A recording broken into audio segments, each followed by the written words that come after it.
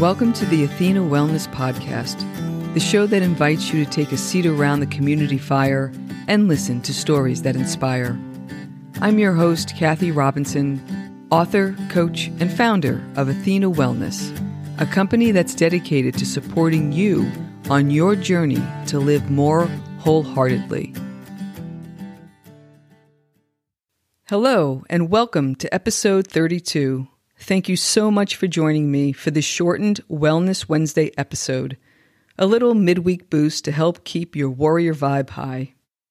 Today, I'm joined once again by Karen Delk, executive coach, who shares her thoughts on work-life balance and keeping well in the workplace. Karen Delk is joining me again for this Wellness Wednesday episode. Welcome back, Karen. Thank you. Glad to be back.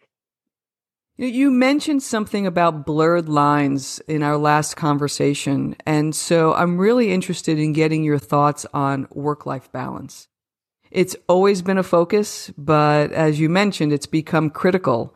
A lot of people are experiencing stress and burnout from hours bleed. As you mentioned, no separation between work and home life. And I was really interested to see that Deloitte comes out with an annual Human Capital Trends report.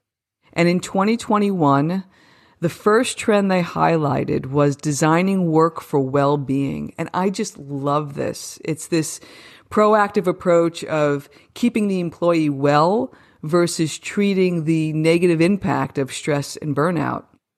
So I'm curious on, what are you seeing in the workplace when it comes to work-life balance? Yes, as you can imagine, Kathy, it's a mixed bag.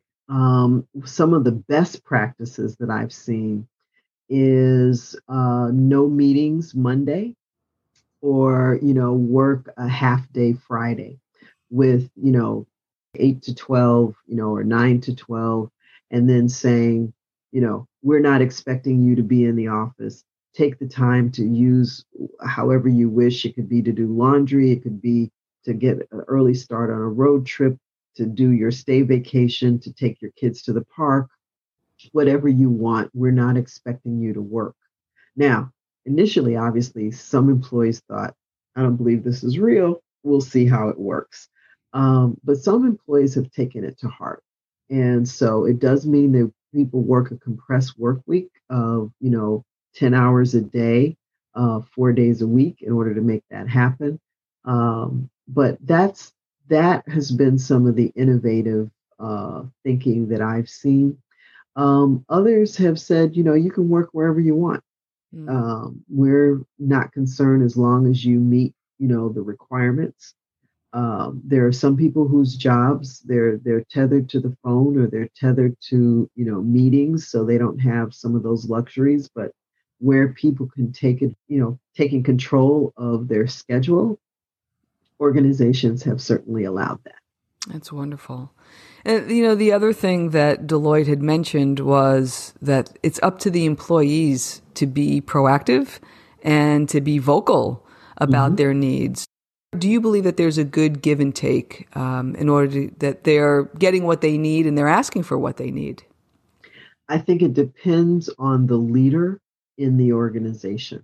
Right? So you can be in one company and there are going to be a zillion different experiences because of the leadership. Some leaders are burned out themselves. And, I'm talking to leaders constantly 5 days a week. And I've noted that around mid-February, after the new year, that's about 6 weeks after, the Christmas, New Year holiday. I would talk to people and they would say, oh my God, I can't, it's only been 6 weeks, but I need a break. So, and across industry. And I think that exists because of the blurred lines that we were talking about earlier, that,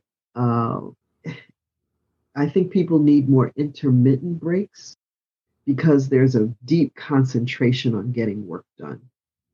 And some leaders call their people all hours of the day, or evening and expect them to respond. And so, you're constantly trying to be responsive and then focus on the task at hand. So I think leaders need to be mindful that people need a kind of a stream of hours to get work done and then schedule. If that business has that kind of cadence to let that happen. But I do think leaders are burned out and that will spill over to their employee base. Some leaders they're just not inclined, not because they're mean spirited, but they're focused on deliverables, and they may not think about some of the chit chat that people need for breaks. I talk to a number of people who say, I've been in this chair since 8 o'clock and it's now 3 o'clock. Yeah. I wasn't even able to get up and go to the bathroom. I haven't had anything to eat. So getting those breaks in is extremely important. Yeah. And, the research said that they were encouraging companies to recognize the link between well-being, our work, and our lives by incorporating that into the criteria and how people are rated as, for the work that they're doing, rewarding managers for encouraging well-being, for micro breaks, which is what you just said, the importance of that, and investing in new technology and setups if we're going to be at this for a while. And there was one thing that I didn't even know existed, something called an LSA, a lifestyle spending account, where companies will call it $100, $200 a month in an employee's account, and they can use that for whatever healthy habit they want to increase. They can use it for a dietitian, for a therapist, for a gym membership, their choice. And I thought, wow, what a great benefit. Have you seen any of these out in the workplace that I just mentioned?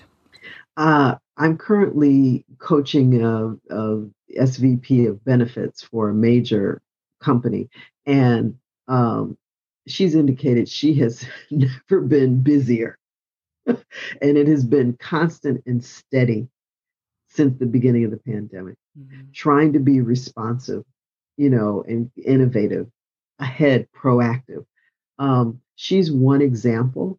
There's also been, diversity people who have tried to figure out how to address on a global basis people who want to get involved in social justice, right?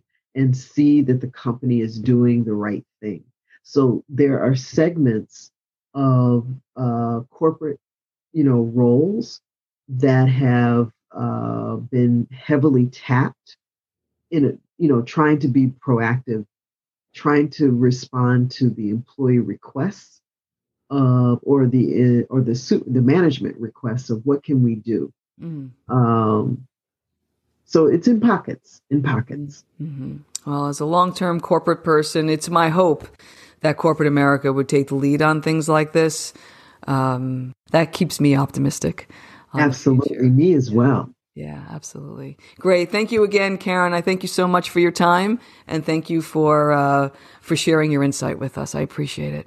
Oh, well, thank you, Kathy. It's been a pleasure to talk about these important topics. I'm a corporate person as well, and I think corporate America, on the whole, has been leading the way and figuring it out, right? Not doing it 100%, but certainly with the yeoman's effort. Yeah, excellent. Great. Thank you so much. Thank you.